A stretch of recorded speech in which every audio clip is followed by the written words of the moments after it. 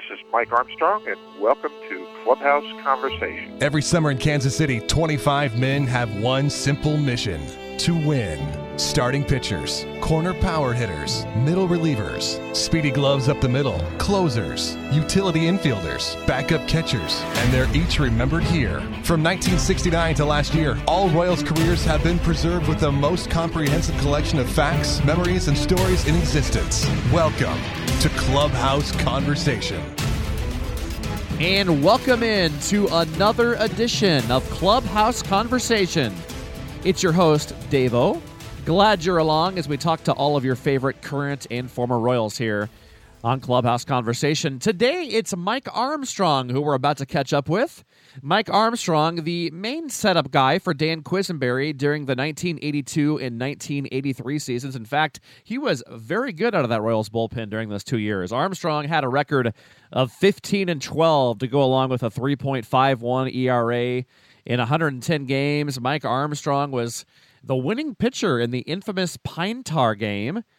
Mike Armstrong later on went to the Yankees, although he didn't want to go to the Yankees. That's my kind of guy right there. This is a true Royal we're talking to today.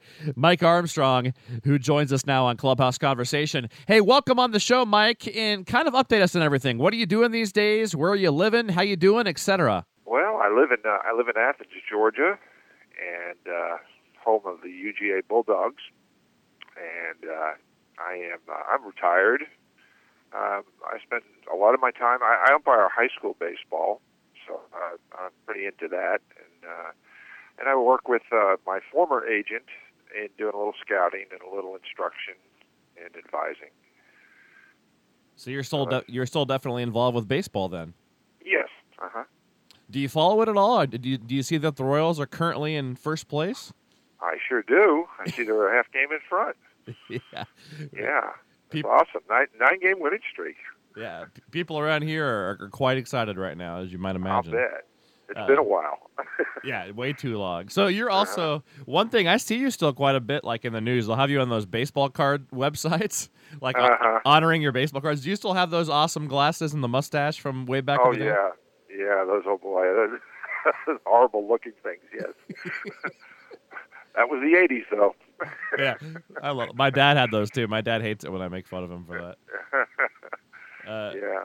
Well, let's go back and start from your childhood then. So you attended North Shore High School, and then right after you graduated in 72, Cleveland took you in the 9th round of the draft. Now, you didn't end up signing with them, obviously, but what do you remember about that first draft day? How'd you get the news, and who was with you, and all that good stuff? I got the news in a Western Union telegram. Cool. This is like, I feel like ancient. Right. But it was a telegram. It was from Ed McCarrick, and he was a scout, I guess, that was had that area for Cleveland, and let me know that I was drafted, and that he'd be in touch with me, and we just took it from there. A telegram. That's a first. I've never heard that. That's great. Really? Now, you chose to go play ball at the University of Miami, obviously. Was that an easy choice for you at that time? Every inclination was that I wanted to go to college. And at that time, college was a very prestigious thing. A college degree would have meant a lot. And so my family pretty much kind of, I think, we influenced me, and my coaches said, college education is important. So I was leaning that way all the time. Of course, things happened after that, and it kind of changed my mind. Now, what were you going to major in and become if you weren't a baseball player? Well, I went in as an English major, and the plan was to switch to a journalism degree. So I had an interest in journalism.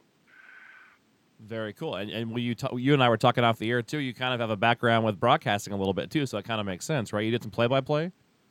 I was play-by-play and color, both. Wow. And, I enjoyed it. I mean, it was just a high school game, so it wasn't any kind of big pressure thing or anything. But that's still cool, though. Yeah, I enjoy it. I think I'd be good at it. Yeah. Well, so then the Reds took you in the first round of the 74 January draft, back when they had that January draft. Right. So how about that draft day? Was it telegram that time too that you found out? No, that was a phone call. Neil Summers was the scout for the Cincinnati Reds in that area. I had left Miami, and my plan was to switch to go to another school. I was going to go to Seton Hall University in New Jersey because I had some friends there and what have you. And that was kind of my plan. And then I didn't even know about a January draft. It was kind of a surprise to me. I didn't even know they did that.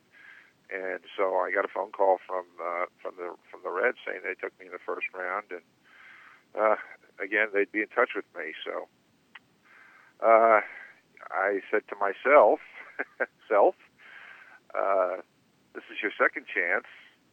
I don't know about a third one, so I took the opportunity. Yeah, that makes sense. Yeah. Before we get going about different seasons you've had, remind Royals fans and baseball fans what pitches you threw and then where you sat at, topped out at, and all that good stuff.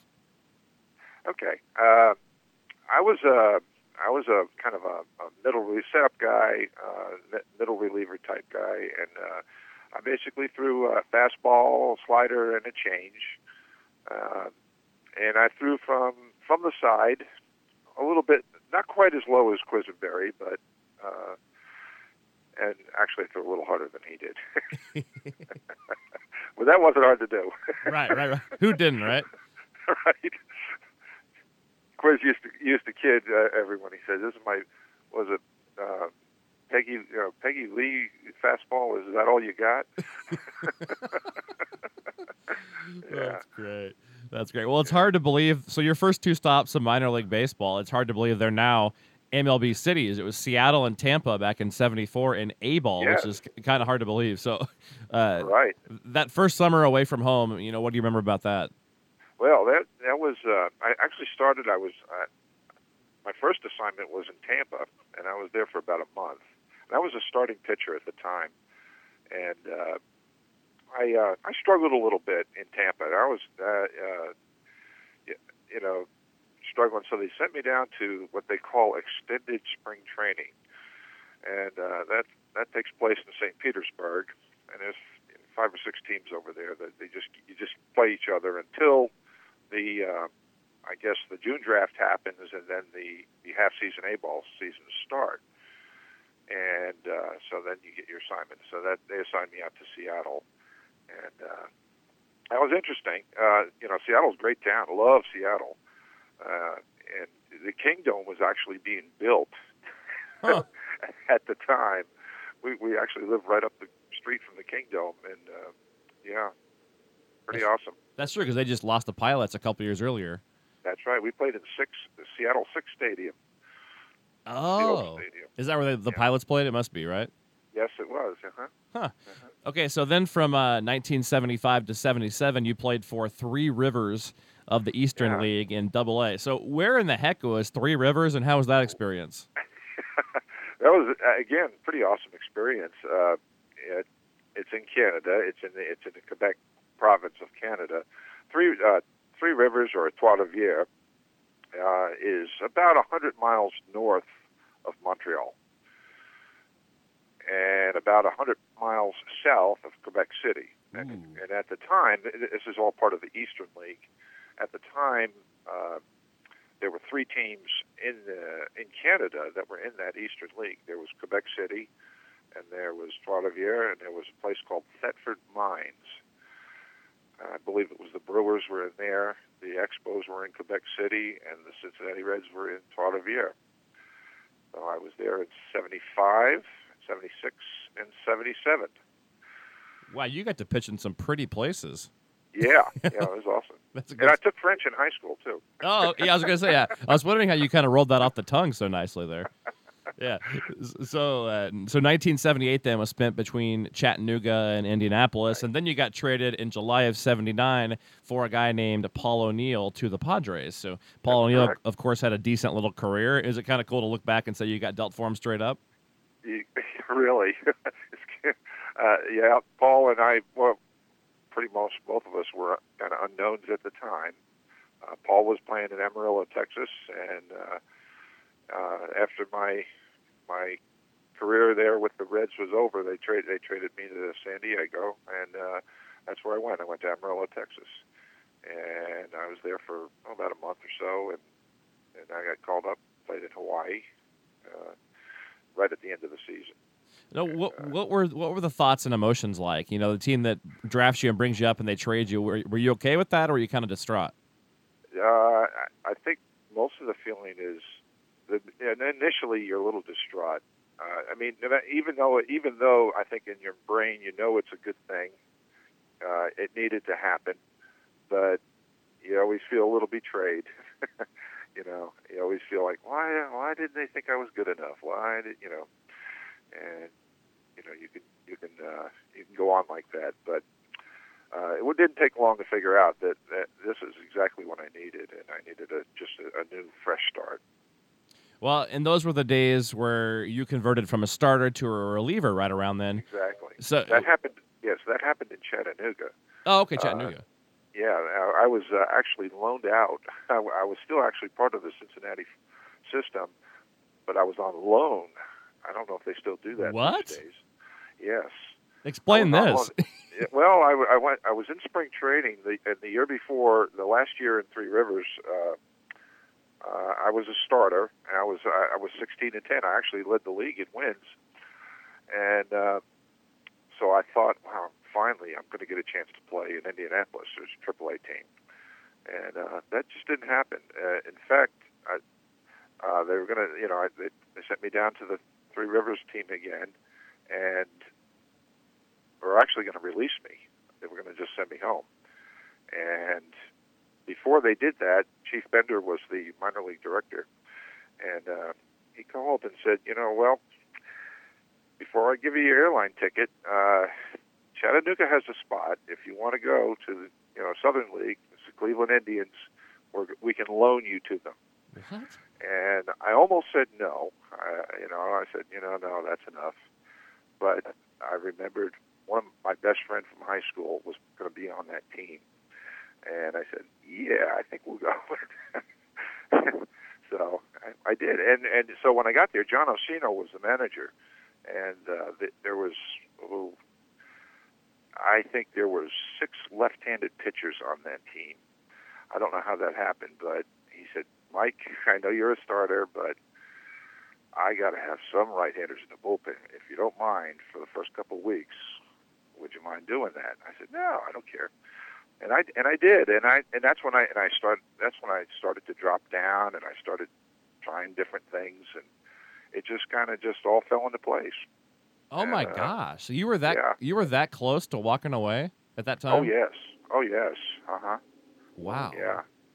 Yeah. All I had to do was say to Chief Bender, no, I don't think so, and I would have been home. So if your friend wouldn't have been on that team, you probably never would have. That probably would have been it, huh? That's right. Exactly right. Wow. It's amazing. What friend was that on that team? His name is Todd Heimer. Okay. And he played at Seton Hall. He was one of my friends. Yeah, that's why I was going to go to Seton Hall. He was at Seton Hall, and we had a shortstop on that team in Chattanooga named Rico Bellini. He also played at Seton Hall. Yeah. I knew all those guys.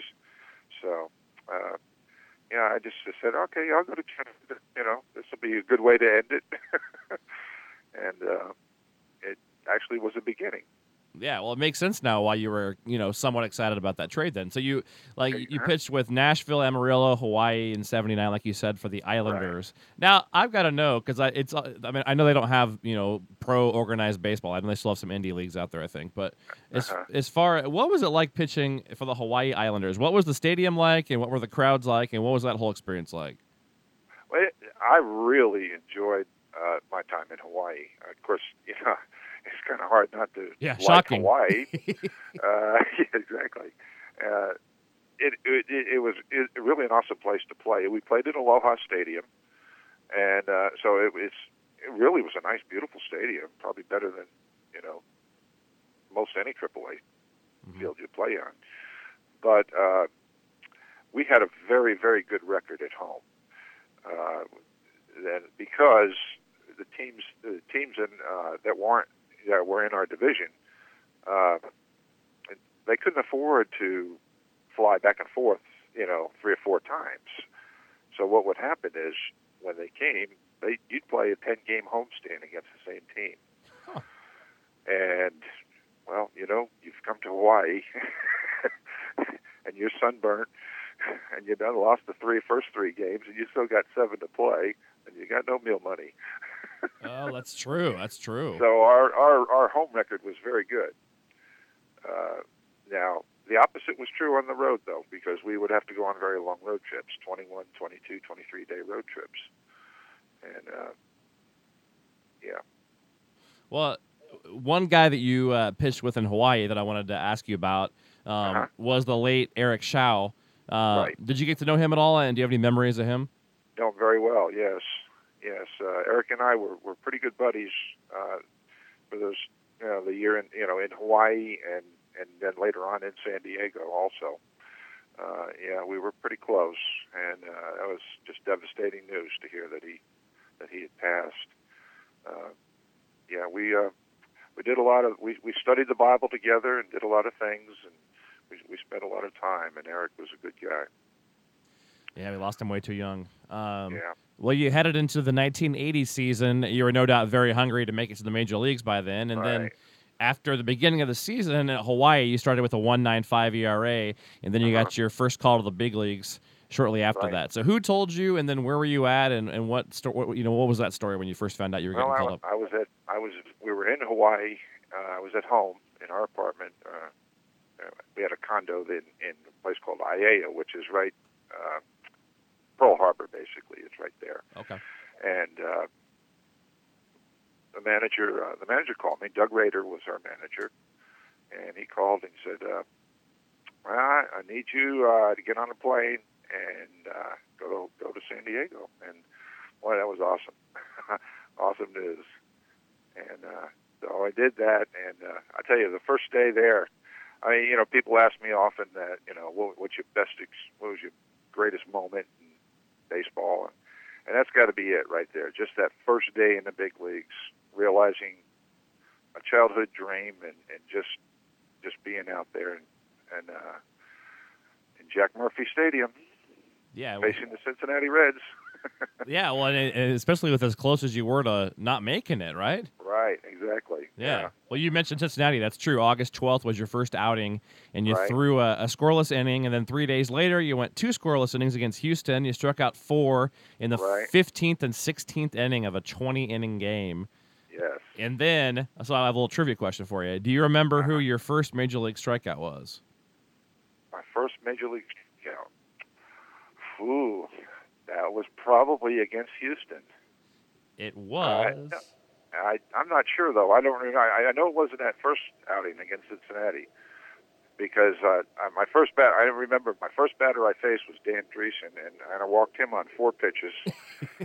Didn't come anywhere close to the strike zone. And the next batter was Johnny Bench, and I'm going, oh, my God. What am I going to do now?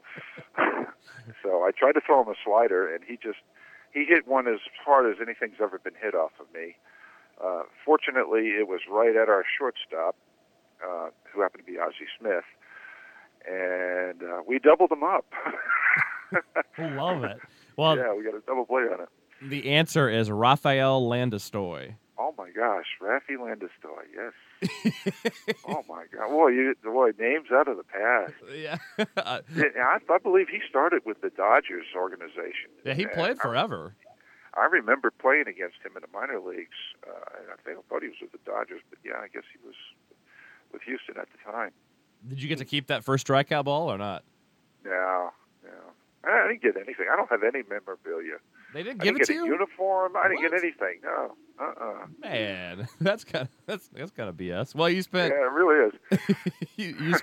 So then in '81, you went back with Hawaii mostly as their setup man and closer before you made another appearance on June 2nd. The Padres called you back up. You pitched 2 games before the strike, and then so for those of us younger fans, explain why that strike happened, how long it lasted, and all that good stuff. Wow, that was the one of the longer strikes. I believe it was a 54-day strike, and it was just over the collective bargaining agreement.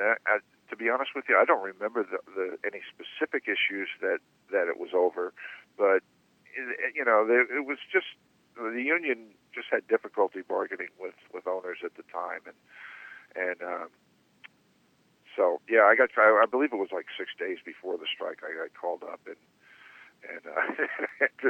had to sit out, and then I actually got sent back when the strike was over. They sent me right back to Hawaii. Yeah, so bad luck there. Yeah. So was that pretty frustrating for you? And then Very. Yeah. Very. Yeah. We were in Chicago at the time, and the phone rang. And of course, this is the days the Cubs, Wrigley Field didn't have lights, so they were all day games. And got a call, and oh my gosh, it's kind of early, but it was someone from the union telling us that not to go to the ballpark, that we were on strike. Sure. So we were just kind of stranded in Chicago. I had to get back to San Diego somehow, and kind of had to sit out those days and then wait around, and finally when it was over, I ended up going back to Hawaii anyway. Wow. One thing that reminds me of is, not having to pay during the strike or whatever. What kind of jobs would you do back then in the off season, like, to stay afloat? Oh my, yeah. Well, in the minor leagues, you don't make a lot of money, so you have to do something in the off season. I have tended bar. I've worked at a gas station. I worked as a plumber's helper. Yeah, all those things. A little bit of everything. That's kind of cool. Yeah. So after 1980 and 1981, you'd appeared in 21 games for San Diego, and we're probably headed into 82 thinking you'd maybe finally stick at the major league level with San Diego. But then, after spring training, the Royals purchased you on April 4th, 1982, to a minor league deal. I guess that was technically the last week of spring training. Right. What do you remember about the moment that the Royals selected you, and then what were your thoughts on coming over to KC? Well, spring training was in Yuma, Arizona, for the Padres, and we were actually in Phoenix. We were playing, I believe we were playing some sort of exhibition game, and maybe against one of the college teams there in the area or something. And that's when I got Doug Rader let me know that I had been traded, and I was to be in Omaha on such and such a date. And so my wife and I got in our car, drove up to Omaha to be with Joe Sparks. Yeah. Did you know much about the Royals? I mean, what were your initial thoughts on, the Kansas City Royals? What were you thinking about them? I really didn't know anything about the Royals at the time. That wasn't one of the. I grew up in New York, so the Royal. Well, I remember the Royals Yankees, rivalry in the playoffs. They met several times in the playoffs, and that was good. But no, not too. I didn't really know all that much about the Royals until I got to Omaha. I learned quick. Yeah. Well, you began 82 there. You spent the first 6 weeks with the Omaha Royals. You were 4-2 with a 3-2-1 in 15 games, and that would be the end of your minor league days for a while. So KC called you up on May 17th of 82, and you stayed with the Royals through the end of that 83 season. So before we talk about your KC days, what do you remember about pitching there in Omaha? Oh, in Omaha? I really enjoyed Omaha. It was interesting meeting new people. And again, when you get a new start like that, and a new opportunity to make a first impression, you don't get to make many first impressions, but that was the situation there. And so you have to take it for the opportunity. And fortunately, I got off to a good start, and I did well, and everything went well for me in Omaha. I really enjoyed it. Enjoyed the teammates and everybody. By now I had been moved several times, so I kind of got used to the idea that it was almost like the military. Be here, be there, be here, be there. And you just adjust. It's part of the game. What do you remember about Rosenblatt Stadium? Rosenblatt Stadium, a great stadium to pitch in.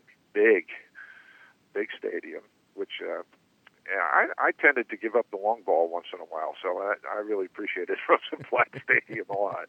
I had a lot more outs than home runs. Now, how do you recall the news that you were going up to KC? Was that a surprise to you, or were you expecting it?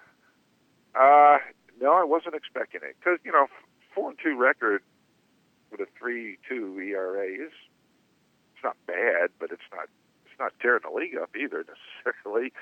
I really wasn't really expecting it. It was kind of a surprise to me, but a great one. And of course, Omaha's just up the road. It's not very far at all. So my wife and I again got in the car and boogied on down.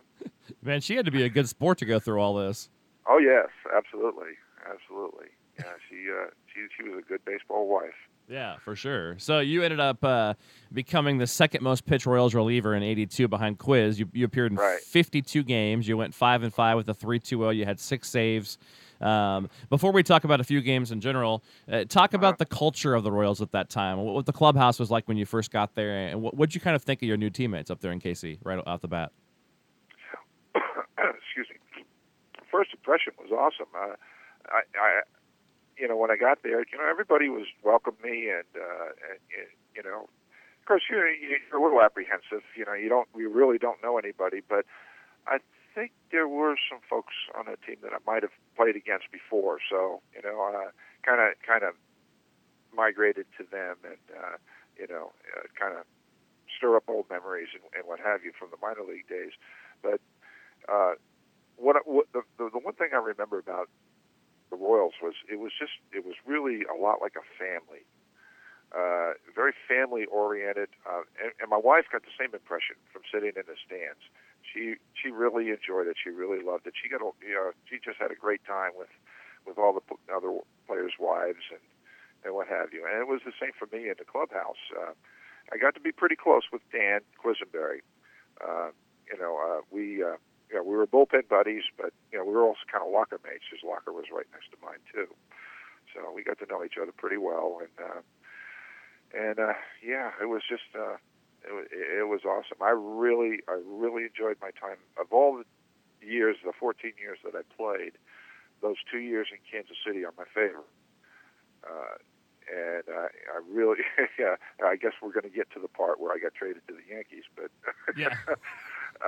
I was very disappointed. Really? Well, we'll talk about that in a minute. Because I can't wait to hear about that. But so your first American League outing came against the Yankees on May 19th. You threw 3 scoreless innings. You struck out 3, no walks. Do you remember that first outing? No, I don't. Really? I don't remember I didn't remember it was against the Yankees. Huh. That's interesting. It was, let's see, that was in May. It was sometime in May, wasn't it? Yeah, May 19th, of 82. Yeah, May 19th. Okay, yeah. Yep. And I know this all off the top of my head, of course. I didn't research this. I just remember this all, of course. Oh, yeah, absolutely. Yeah. Well, your first big league win came 4 days later. I bet you might remember this one. Against Texas, you walked 2, you struck out 1 and got just 1 out in 1/3 of an inning and got the win. And then in July, you were Royals Pitcher of the Month. You had an ERA of 1.61. In July, you allowed just 18 hits and 28 innings. So how nice was it being at the major league level and just finally getting regular duty at that time? It was awesome. It really was.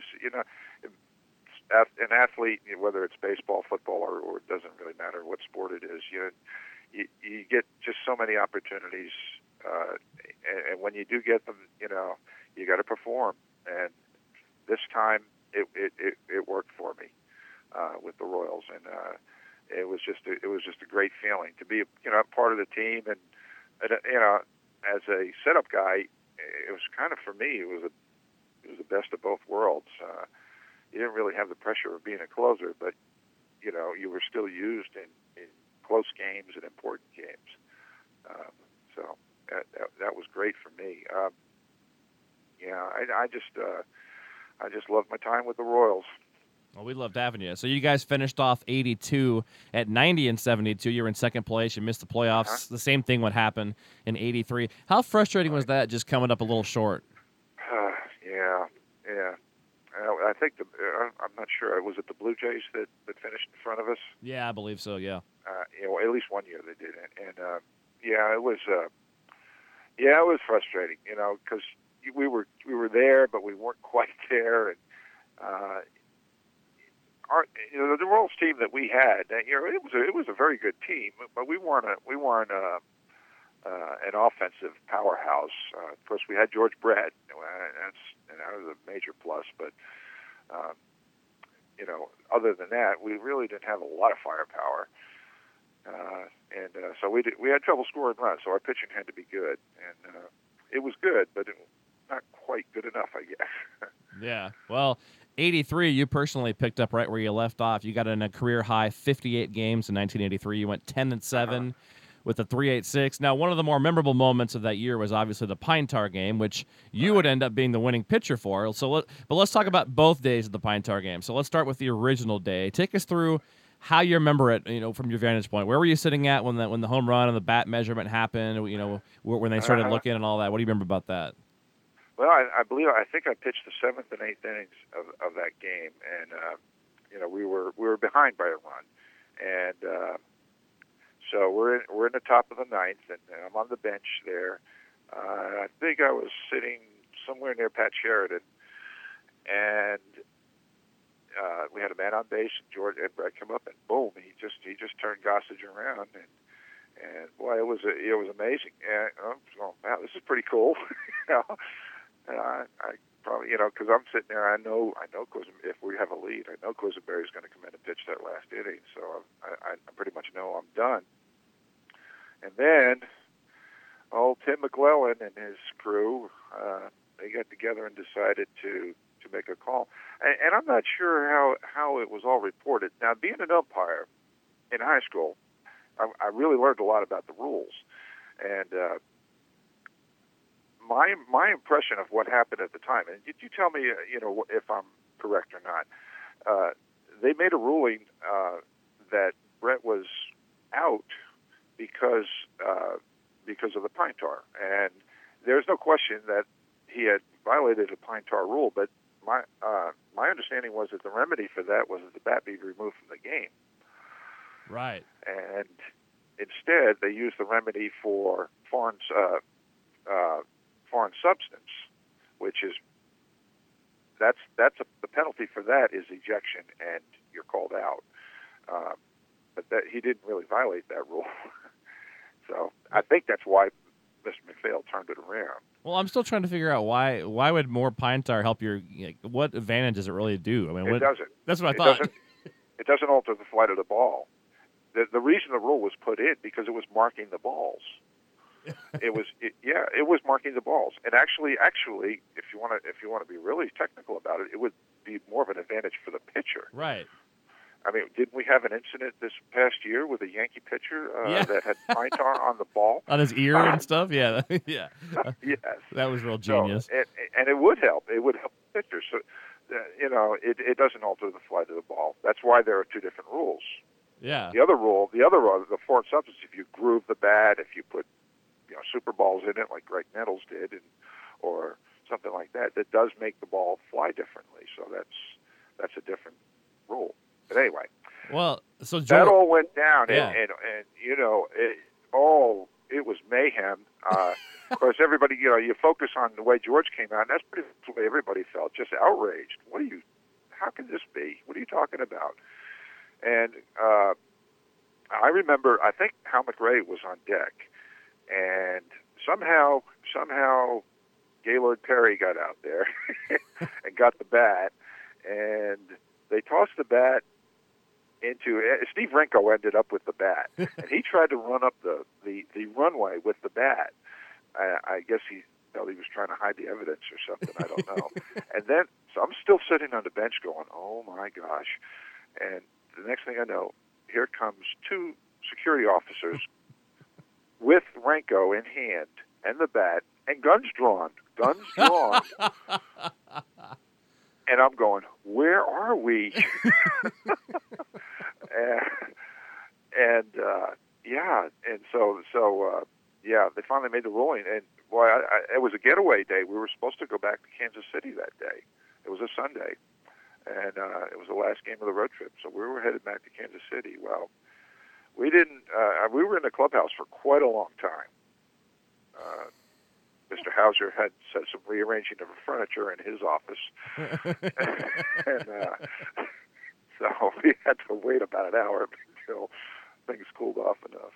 Well, But, so you were probably pretty ticked too, weren't you? You personally? I'm sorry? You were probably pretty ticked off too, like you personally too, right? Actually, no. I remember being, just kind of really being pretty calm about the whole thing and just going, holy cow, look at this. Look what's going on here. I felt like a little bit like an outsider just observing. I didn't personally really get upset. After I got to think about it, I go, yeah, that's pretty much a raw deal, but, George was really upset. Oh, I love it. They took so long to make the decision. He was pacing up and down that dugout, and it took. They walked out a little bit to right field to talk, and then they came back, and then as soon as McClellan's hand got about waist high, there goes Brett. I mean, it was like letting a lion out of a cage. He just flew out of there. I love it. So let's go back to the second day then, when you had to go back and replay the game. So you guys flew back, you finished the game. Now here's the quote that I found from you at the time. You said, quote, "It was wild to go back to New York and play those 4 outs in a totally empty stadium. I'm dressed in the uniform and nobody's there." So talk more about that day. Okay. Well, it was they had to find a date in which both teams were off, the Yankees and the Royals. So they picked that date, sometime in August, I guess. And we were actually on our way to Baltimore, and so we flew into New York, and we got on the bus and went to the stadium, and we got dressed. And technically, I'm still in the game. I'm still pitching. I haven't actually been taken out of the game yet. So I get dressed and I go to the bullpen, and I suppose we picked up the 4 outs, so we had 2 outs at the top of the ninth with a 1-run lead. And I guess you've seen plenty of baseball games. Anything can happen. We could have scored 6 or 7 runs, and in that case, I probably would have stayed in the game, finished it. But we didn't. So Dan came in and finished it. But I had to go out to the bullpen to kind of be ready, And it was really wild. Well, and keep in mind now, I grew up in New York. I'm from New York. So it was wild. It was crazy. Well, speaking of wild, I understand that leaving Yankee Stadium that day, your bus was like pelted with stuff, and you were like followed by fans. Was that actually scary, or was that blown out of proportion? That was a little bit scary, and actually we were on the GW Bridge, heading over the bridge, and we were on the lower part of the bridge, the lower deck.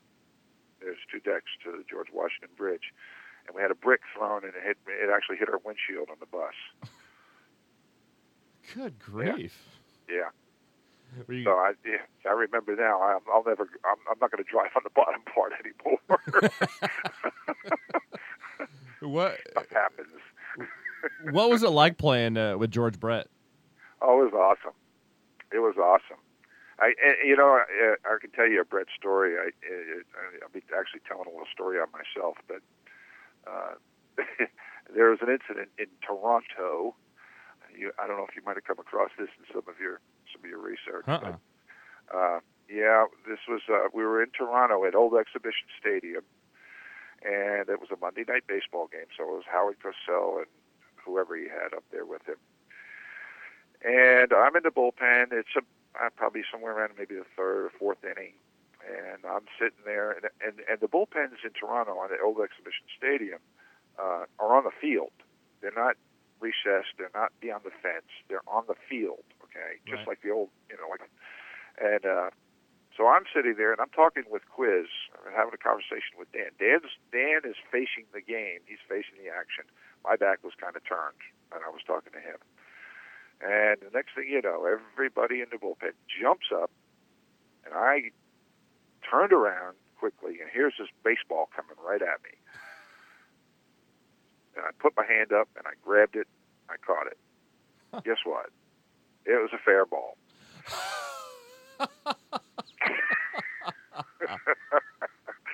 Yes. And as soon as I realized, I dropped it like a hot potato. Oh my God, what did I do? And so the umpires get together again, and Bill Kunkel was the crew chief, and he comes out to me and he says, by rule, I probably need to throw you out of I need to eject you from the ball game, but I don't think you did it on purpose. So you owe me an ice cream, he said. So yeah. So Brett later after the game, he said, Armstrong, you're lucky I don't have an incentive clause for triples in my contract. And I told him, I said, well, I probably would have thrown you out of third base anyway.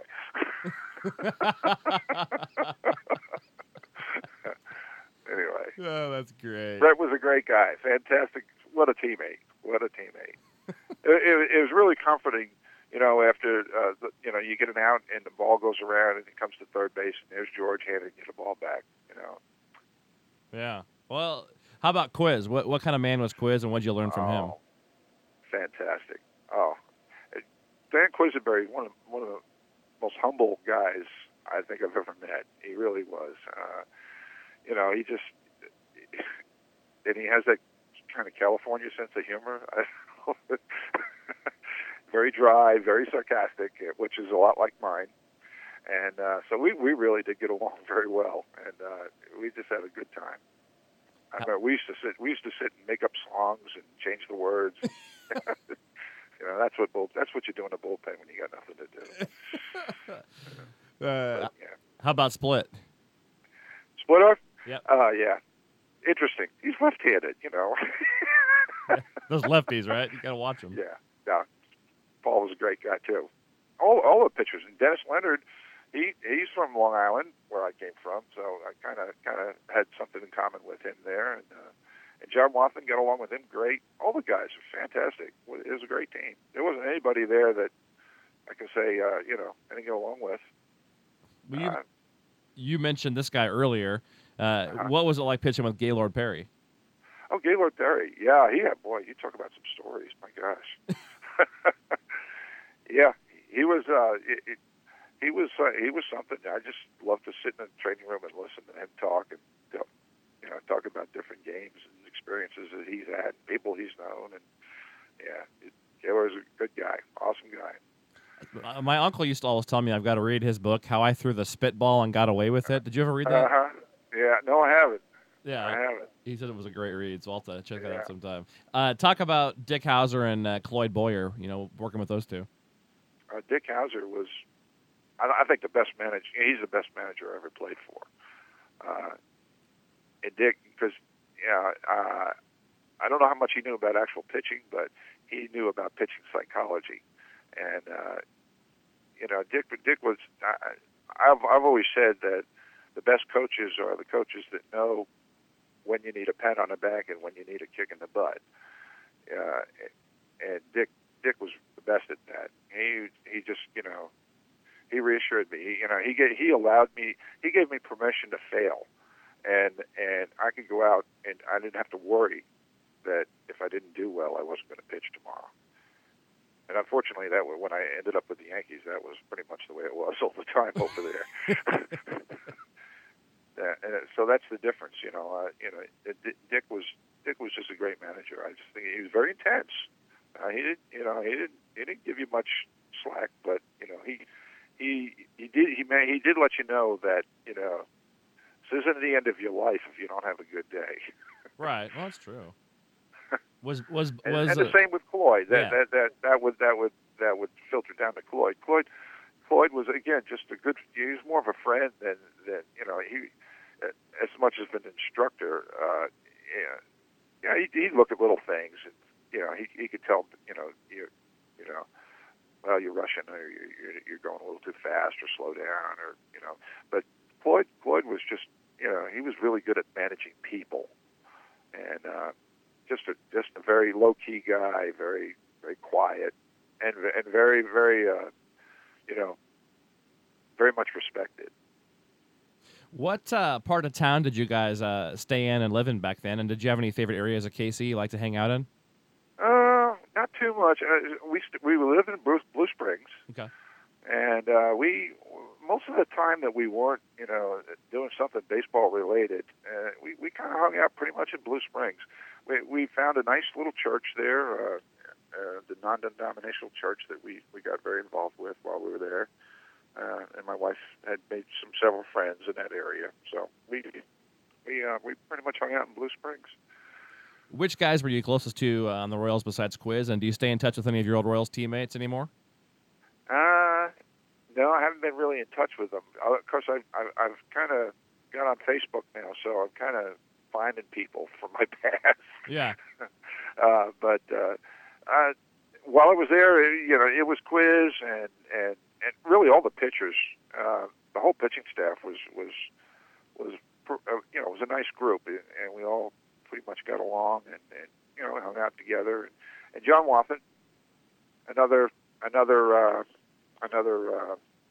great guy. Because you got to be good with the catcher, Duke. Love yeah, Duke. So Duke, that's right. December of '83, then the Royals traded you with Dwayne Dewey to the Yankees for Balboni and Roger Erickson. So, like you said earlier, you grew up in New York, so that part was maybe a little cool. The pinstripes, obviously, but you were not a happy camper at that time. Tell us what you remember about that day. Yeah. Well, what I remember is I was not in Kansas City at the time. Dave, hold on 1 second. Yep. Go ahead and take these and try. All right. Yeah, I was not in Kansas City at the time. My mom and dad were in the process of moving from Long Island up to the Catskills, and so my wife and I decided that we were going to help them move and stay on to help them get the place in shape because it hadn't been lived in for 25 years. And so we weren't even there, and it's really interesting. I hope I don't get anybody in trouble for this. I mean, they shouldn't be in trouble, but I actually got a phone call from, and refresh my memory, Mike Fish. Mike Fish called me and said, "Well, what do you think about the trade?" I said, I'd been kind of halfway paying attention to the winter meetings, and I said, "Well, things look good. It looks like everybody's getting what they need." And he goes, "Oh, wait a minute, you don't know?" Oh, he goes, "God, please don't tell anybody I told you. You've been traded to the Yankees." I went, "No, no," because there really were like three teams I really didn't want to go to, and New York was one of the Yankees was one of them. And the other two teams were out of the country. They were in Canada, Montreal and Toronto. Yeah, that was just unbelievable. I mean, I was in shock.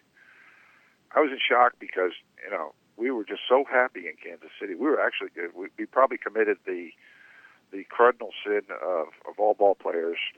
We actually were looking for a home. Oh no. Yeah. And there we go. Got traded again, and it was to the Yankees. And at the time, the Yankees were their whole bullpen had been decimated. They had lost Gossage, they'd lost Frazier, they lost a bunch of people out of that bullpen. They didn't have anybody out there, and so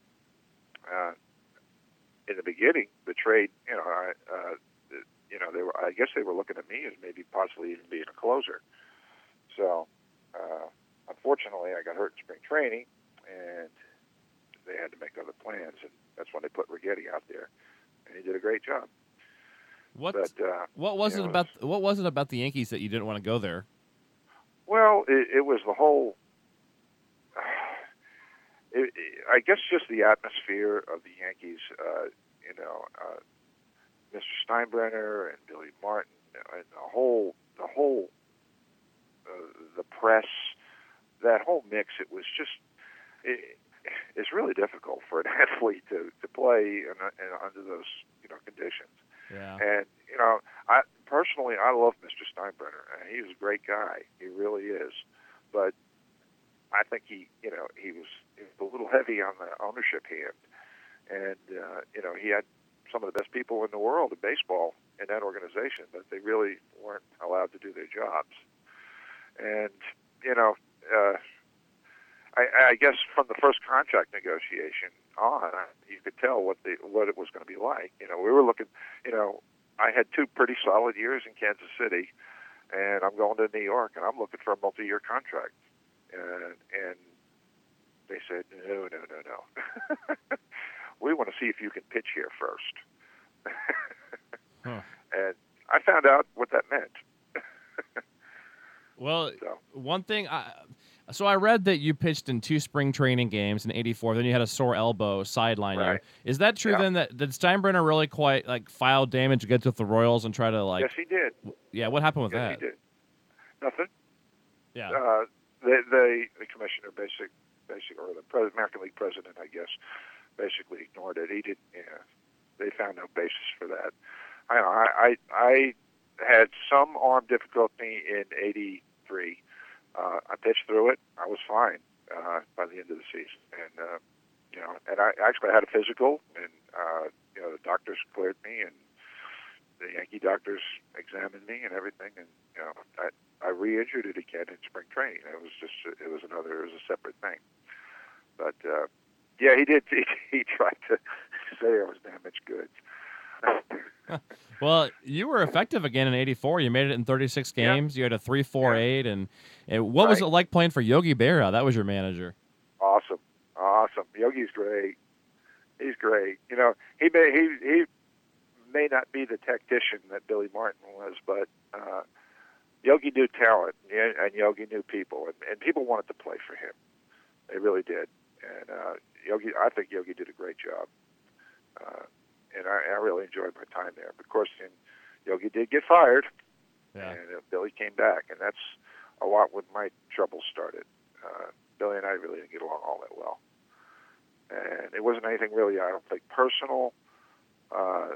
It's more, I don't know, office politics, I guess you might say.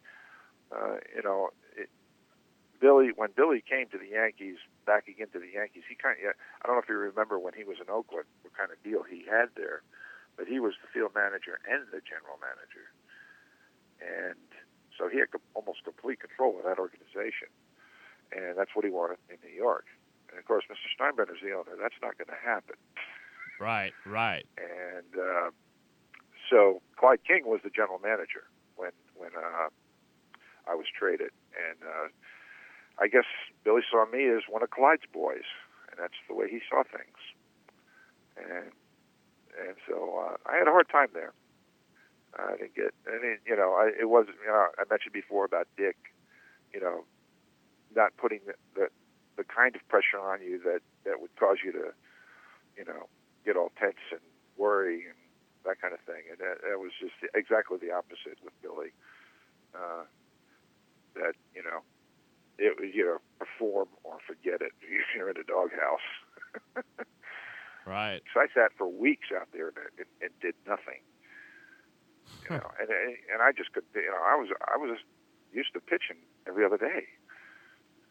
And it just can't, it's very hard to venture every time you go out there if you have to wait that long. Well, yeah, to be consistent at all, too. Yeah. So you spent 85, then you bounced between the Yankees and then, of course, Columbus and AAA, and then winter of '86 was interesting. So the Yankees released you in December, then they signed you before the season, then they released you again on April 19th, and you went to Cleveland on April 24th of '87. You split that year between Buffalo and Cleveland. Right. You were good at AAA, but then struggled a bit in the big leagues. So, and then as far as I can tell, you never pitched professionally again after '87. So at what point during the '87 season did you know it would be the last? Was that something you knew before it happened? It was pretty much after when I was with the Yankees here, I was in Columbus. Bucky Dent was the manager. And 2 weeks into the season there, or maybe just even a week into the season, Bucky calls me in and says, we're going to send you down to Albany, back down to AA. And I said, no. And he says, well, you got to go. And I said, no, just release me. Just, come on, please. Well, I had a guaranteed contract, so I said, well, whatever I have to do to waive that, just send me the papers. I'll do it because I need to get out of here. And that's what happened. I ended up waiving that guaranteed contract, and and my wife and I went home, and my wife and I came to an agreement. She said, my agent called and said, you can go to Buffalo, Cleveland Indians, and they need pitching up there, and we decided one more time, one last shot. And if I get back to the big leagues and I stay, great. If I don't, we're done. And because I had my oldest girl was just becoming a year old, and I just didn't want that kind of itinerant life for her, and so I made it back, but I didn't stay. So we got in the car and went home. So you were basically going into 88. You didn't really have any dreams of playing again in 88, really? No, not at all. Didn't even entertain the idea. I went home to Virginia. We were living in Virginia at the time, and got into business, bought an ongoing sporting goods business, and tried my hand at retail. Huh. Did that for 6 or 7 years and sold it, and went and did something else. Well, cool. When you look back at your baseball career, what are you most proud of? I'm most proud of the I guess the endurance, the ability to stay with it, not quit, and to make it, and I did end up quitting in a sense, but it was pretty much on my own terms. I could have went back to Buffalo if I wanted to, but I just decided not to. But it was a long haul. I spent 7 years in the minors before even getting a chance in the big leagues. So that doesn't happen too often anymore. And so I'm proud of that. I'm proud of I lived a dream. I got to do what a lot of people don't get to do, and I am proud of it. What are your favorite memories of your days as a Kansas City Royal? Just the whole family atmosphere and stuff? Yeah, the family atmosphere. I just look forward to. I look forward to being with the guys. I look forward to going to the ballpark. Just to be around my friends, and they were friends. They were real friends, and just enjoyed that, and being in the big leagues, and getting to play against the best. Just pretty much, like I say, a childhood dream. Almost every time you go out, I got to face Reggie Jackson. I got to face Rod Carew. I got to face some Carl Yastrzemski. I mean, my God, these are people that were my idols growing up, and actually got to do that. Huh. Have you ever been back to Kansas City since you left? I sure haven't. No. Really? No, I have not. Pretty much have. Let's see. Since I stopped playing in '87, I really haven't done. I've pretty much stayed on the East Coast. I haven't really gone anywhere. Well, maybe someday. Maybe someday you'll make it back. Maybe. You travel for 14 years. Sometimes it becomes a goal just to stay in one place for a while. Right. Well, in summary, then, what would you like to say to Royals fans listening right now? Well, as a Royals fan, I'm rooting for them all the way. Keep going. I know they're on a 9-game winning streak. It's awesome. And the Tigers are going to lay down, so they're going to have to step it up because they got some pretty good pitching over there. But I think it's time for the Royals to get back in the playoffs scene, and I'm rooting for them. Well, let's hope. Let's keep our fingers crossed. It'd be nice to break that 28 years. Can you believe that? Yeah, man, I don't believe it. No. I mean, you were still pitching for 2 more years since the last time they were in the playoffs. That's all. I know it. Oh, my. Oh, goodness. Yeah, don't remind me. I just had my 60th birthday. Jeez. You got a long way to go. You got 40 more years on you. Hopefully. Well, thanks so much for all your time. It's really been a lot of fun talking to you and hearing the stories and the memories, and hopefully the Royals will win, as you said. And we appreciate you being a part of our history here in Kansas City. And hopefully one of these days too, we'll see you back out here for a game one of these days. I'd like that. All right. We'll I appreciate it, Dave. Thank you. For sure. I'll be following. Okay, sounds good. Stay in touch. All right, bye, Dave. Take care. See ya.